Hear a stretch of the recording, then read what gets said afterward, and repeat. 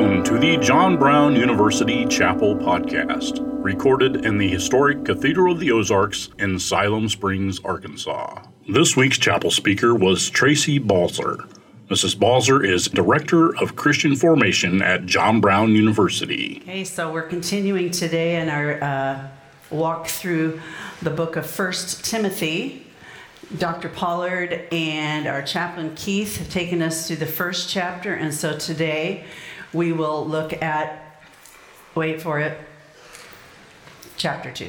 Actually just the first part, just a very few verses, 7 verses. You see it now on the screen. And so I invite you to listen as I read and prayerfully receive the word of God.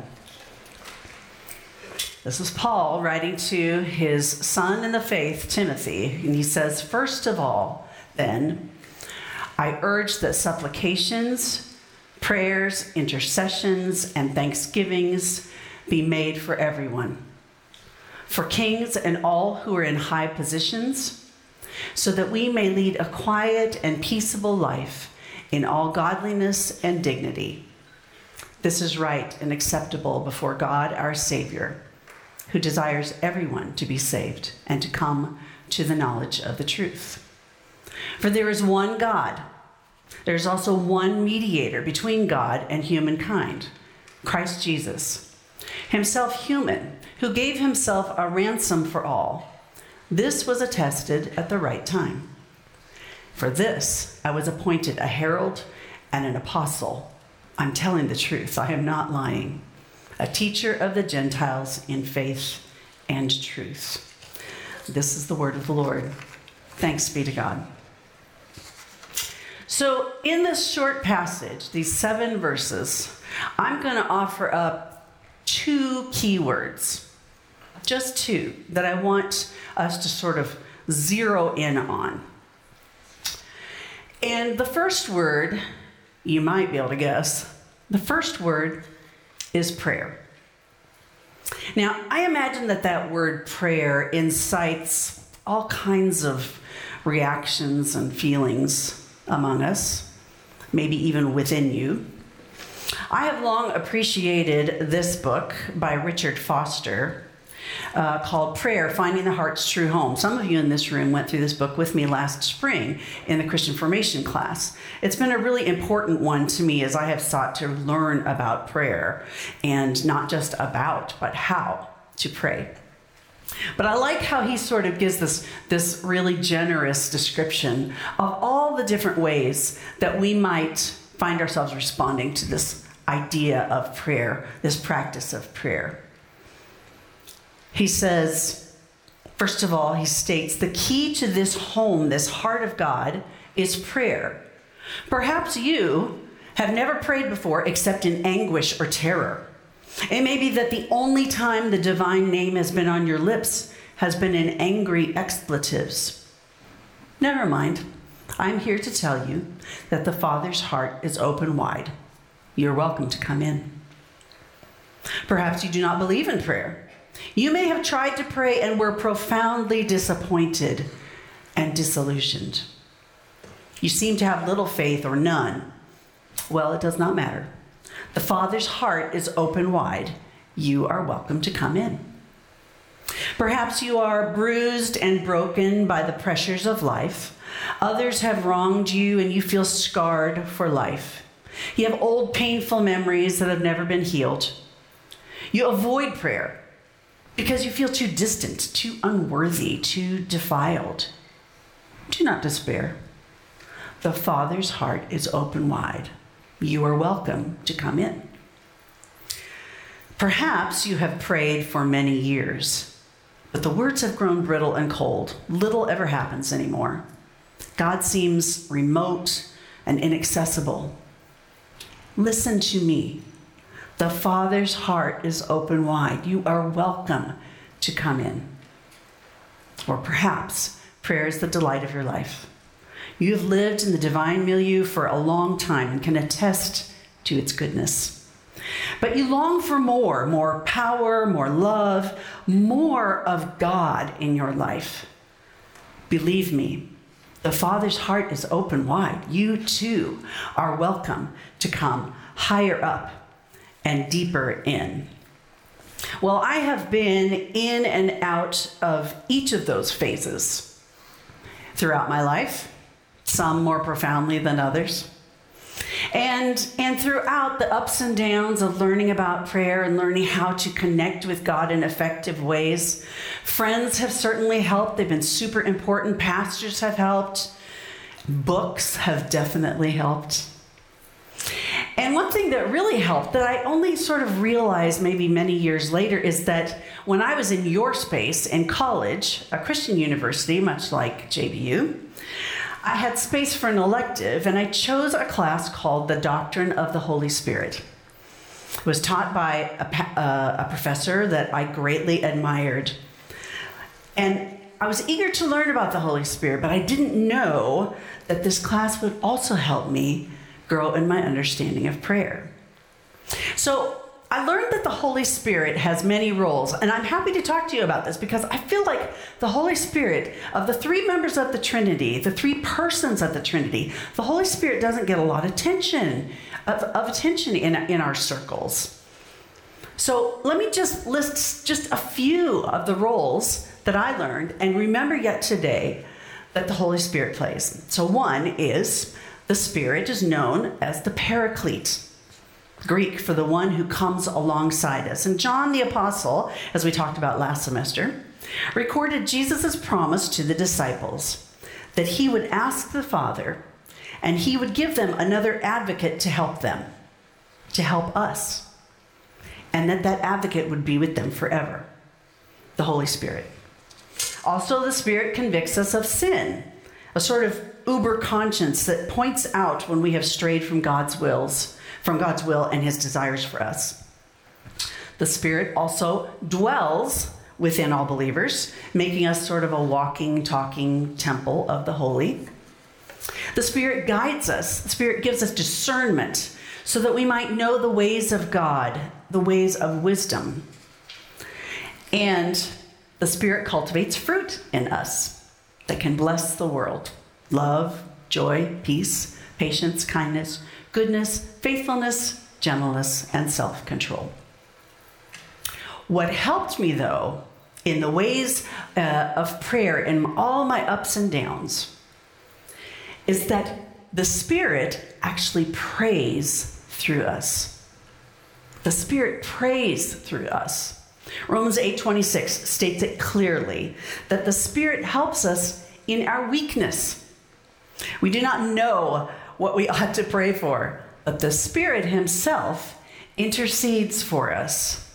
One of the most valuable bits of wisdom I ever received, and I think this was during the days that Carrie was in seminary, and I think I was auditing a class on prayer at that time, that whenever we pray, it's not a bad idea to invoke the Holy Spirit's help, to trust that the Holy Spirit will actually do the praying through us, that we might better know how to pray according to the will of God.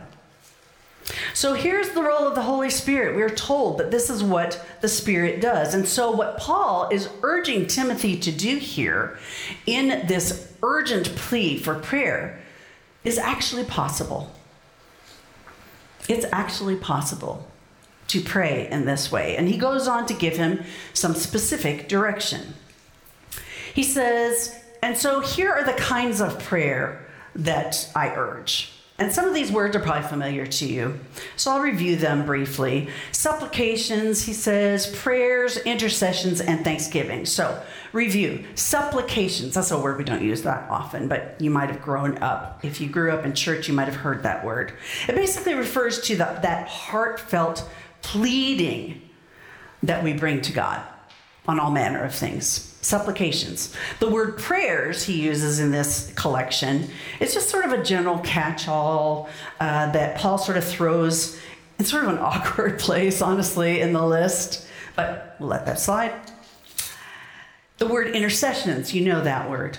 refers to the times we come to God on behalf of someone else and their needs. We step in for them. And often I have talked to you, either in person or maybe up here on this stage, about how my favorite example of what intercession is, that wonderful gospel story about how Jesus, talking in a crowd of people in a house no one can get in, and the people really wanting to get in are friends who are carrying their paralytic friend, desperate to get him to Jesus. And so they go up to the roof and they mash a hole in the roof and they lower him down before Jesus. And I love it how that passage in Luke, we don't even get what are the words that they say. They don't say, hey, Jesus, could you please heal this person of their paralysis? They just lower him to Jesus, knowing that he will know exactly the right thing to do.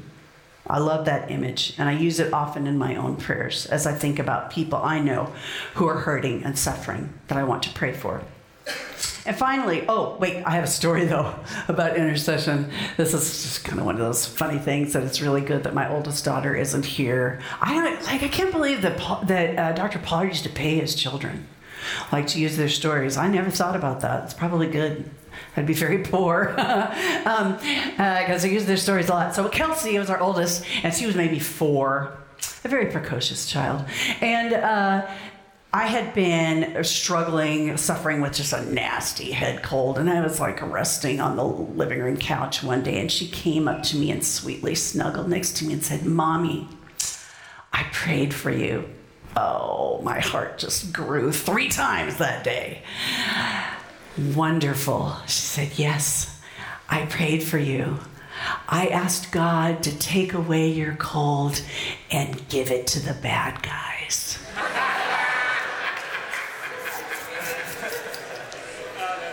I will say nothing about how well or not well I've been teaching my daughter how to pray.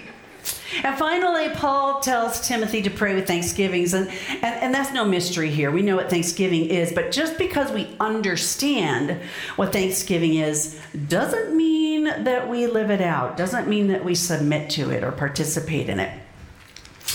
One of my favorite people on the planet right now is Mako Fujimura, a famous artist. And he talks about, I heard him talk, this was last year, about the difference between understanding and standing under. With regard to thanksgiving, understanding is knowing what it is rationally, but that understanding doesn't automatically mean that we aren't still habitual whiners and complainers. But to stand under thanksgiving is to humbly submit to its call. To not just say thank you, but to be a thankful person. Standing under the call to offer thanksgiving not only changes the way we pray, it changes the way we live. We become thankful people. Okay, so we have that list of ways to pray. Then in this passage, Paul gets specific. Who to pray for. And if you guys want to call up, there you go, thank you. Who to pray for in these first verses. Kings, he says. What is interesting about this is that at the time that Paul and Timothy were ministering, this was later in Paul's life, the nefarious and infamous Nero was on the throne, the Roman throne. And it was Nero who was ultimately responsible for the martyrdom of both Paul and Peter, just a few years after Paul wrote this letter. Why would Paul ask Timothy to pray for someone like that? Well, he goes on to say, and you see it here, so that, a good indication that here comes the reason, so that we may lead a quiet and peaceable life in all godliness and dignity. Now, at first glance, we might think this prayer is about us, so that we can live this way. And it is about us. We should pray for our authorities because we desire to live in quietness and freedom, specifically in religious freedom. And I'm guessing there are some of you in this room who come from countries where that is not as available to you as it is for us here. So we want that. We desire it. But why does Paul say we should pray for it? Not just for our own comfort, but he says, so that we might live in all godliness and dignity. Okay, so pray for a quiet and peaceable life in all godliness and dignity. Two things that kind of go together. Peaceable and quiet, and godliness and dignity. Now, you remember last week when Keith was up here talking, he talked about godliness. He said this is a major theme that we will see in this book throughout the semester. And remember, he said godliness, it might be sort of an inaccessible word to us. It sounds like something unachievable, to be like God. But he said really what it means is patience. Godliness equals patience. And likewise, we want to live, Paul says, in dignity. Well, what does that mean? It might help to look at some other translations that translate this word as holiness. So, godliness and patience, dignity and holiness. These are the outward expressions, the outward results of having the gift of a quiet and peaceable life. These are the outward evidences of the redemptive work of Christ in our lives. Now, here in the U.S., our religious freedom is protected by the U.S. Constitution, and we should therefore treasure that freedom in godly and patient ways. And we should demonstrate our faith in dignified and holy ways. So how might our culture, our communities, our families respond if we as Christians shared our lives with others with godly patience and holy dignity? It's worth asking. I think the potential response, and this is ultimately why Paul is urging this, is that everyone would be attracted to the truth of the gospel. If we lived in godliness and patience and dignity and holiness, not perfectly, but if that was our overarching effect on the culture, everyone would be interested. And Paul states clearly here, when he says in that verse, this is right and acceptable before God our Savior, who desires everyone to be saved and to come to the knowledge of the truth. Yes, that quiet, peaceable life is not just for us. It is so that everyone might come to the knowledge of the truth. So the first key word I gave you is prayer. And what you might be getting the idea now that the second word is everyone. Everyone. I want you to look on this screen and see how often that word appears in this passage. You can also look for the word all. Okay, so I urge that supplications be made for everyone, for kings and those who are in high positions, that we might lead a quiet, peaceful life in godliness and dignity. This is right before God, who desires everyone to be saved and come to the knowledge of the truth. Everyone.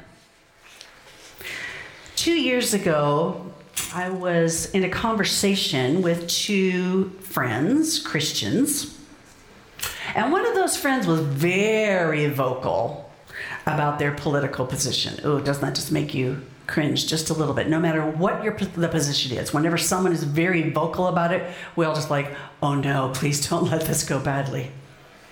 And it happened to be a presidential election. And this was a number of years ago, so don't go start, figuring out who's who. A number of years ago.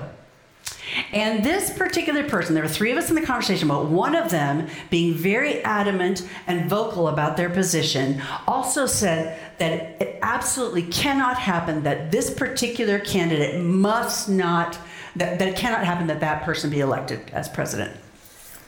The other person in the conversation said, well, if they do, we will pray for them. The adamant person responded, well, I'm definitely not going to pray for them. His resistance troubled me. I don't think he realized that in not praying for the president that he didn't want to be in that role, by not praying for that president, he was, in effect, not praying for anyone. Paul and Timothy lived under the rule of the tyrannical Nero, but Paul clearly does not give Timothy an out because Jesus does not give any of us an out. In the book of Matthew, Jesus says, "You have heard that it was said, 'Love your neighbor and hate your enemy.' But I tell you, love your enemies and pray for those who persecute you, that you may be children of your Father in heaven.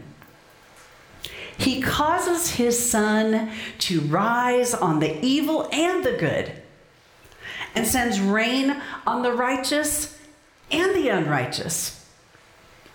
If you love those who love you, what reward will you get? Are not even the tax collectors doing that? And if you greet only your own people, what are you doing more than others? Do not even pagans do that? Be perfect, therefore, as your heavenly Father is perfect.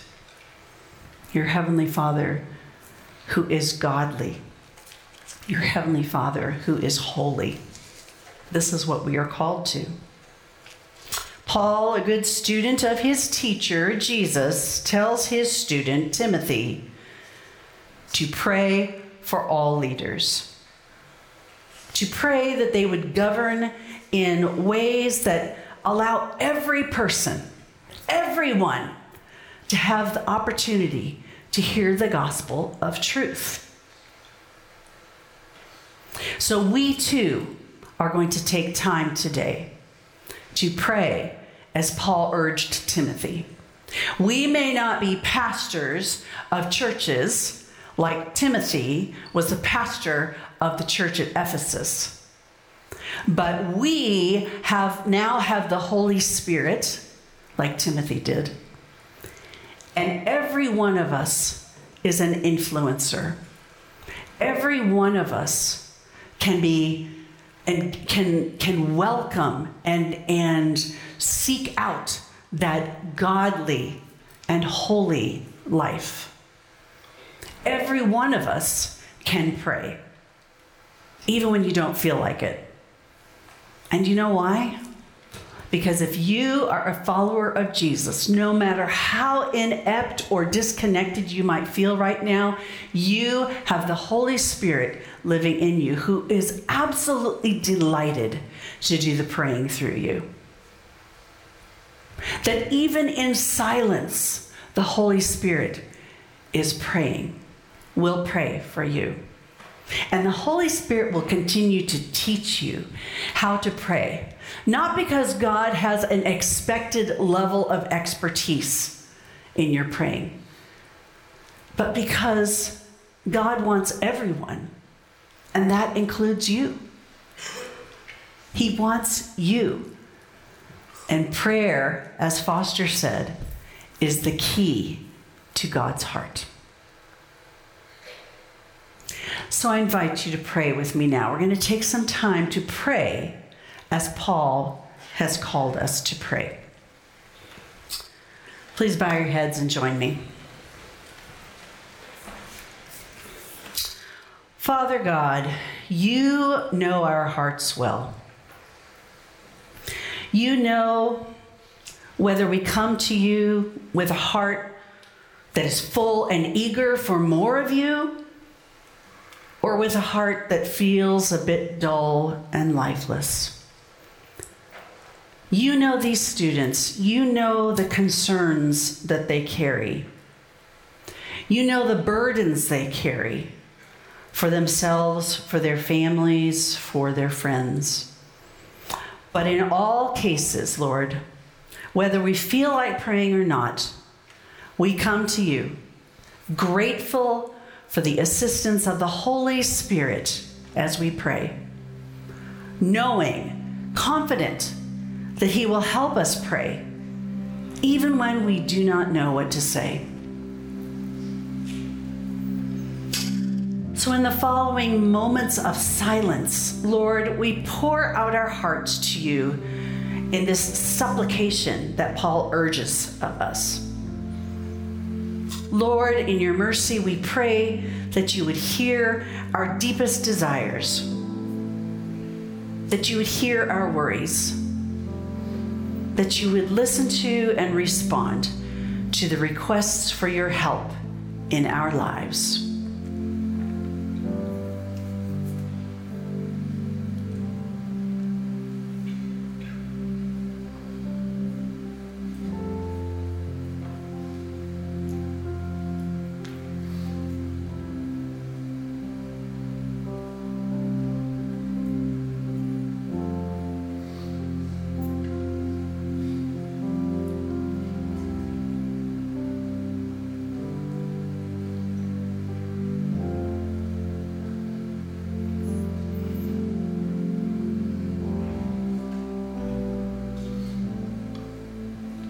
In these moments of silence, Lord, we now offer you our intercessions. Today, we pray together, especially for the rulers of this country, specifically for President Joe Biden and for Vice President Kamala Harris. We pray for our Arkansas Governor, Sarah Huckabee Sanders. We pray for all who faithfully serve on the Siloam Springs City Board. Lord, would you grant them wisdom, grant them compassion, and grant them a commitment to justice for all. And by so doing, would you pave the way for the good news so that everyone would have the opportunity to receive the new and abundant life that you offer them through Jesus Christ. Hear our prayers of intercession, Lord.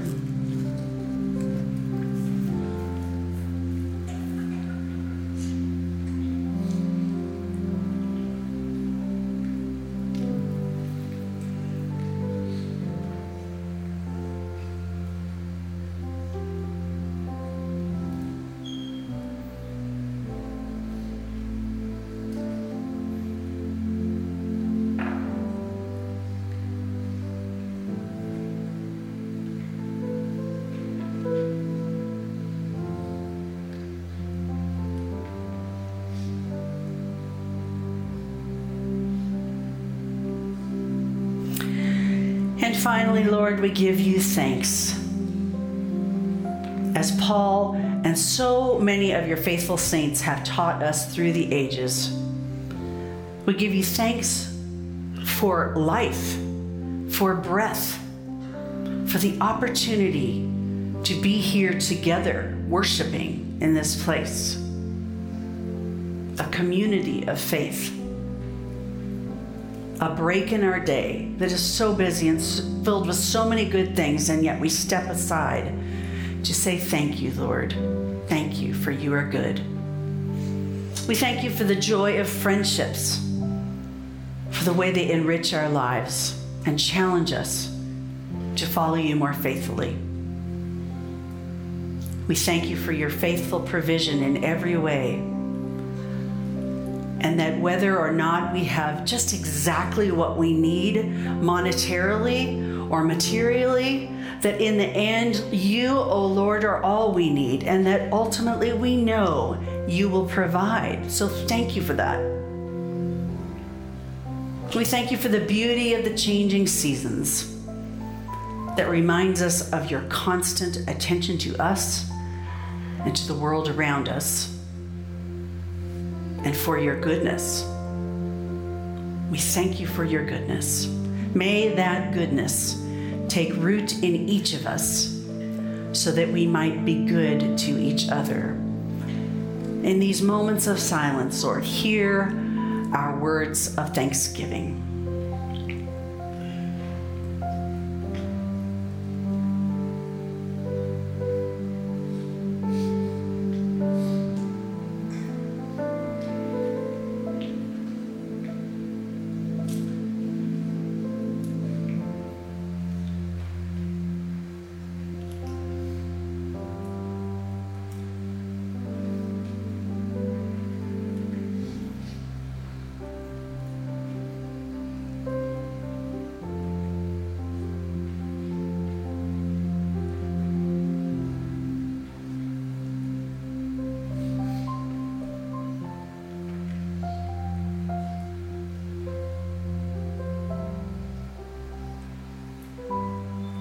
And so with grateful hearts, we offer these things in faith and in the name of the Father who is good, of the Son who is faithful, and of the Spirit who is ever present.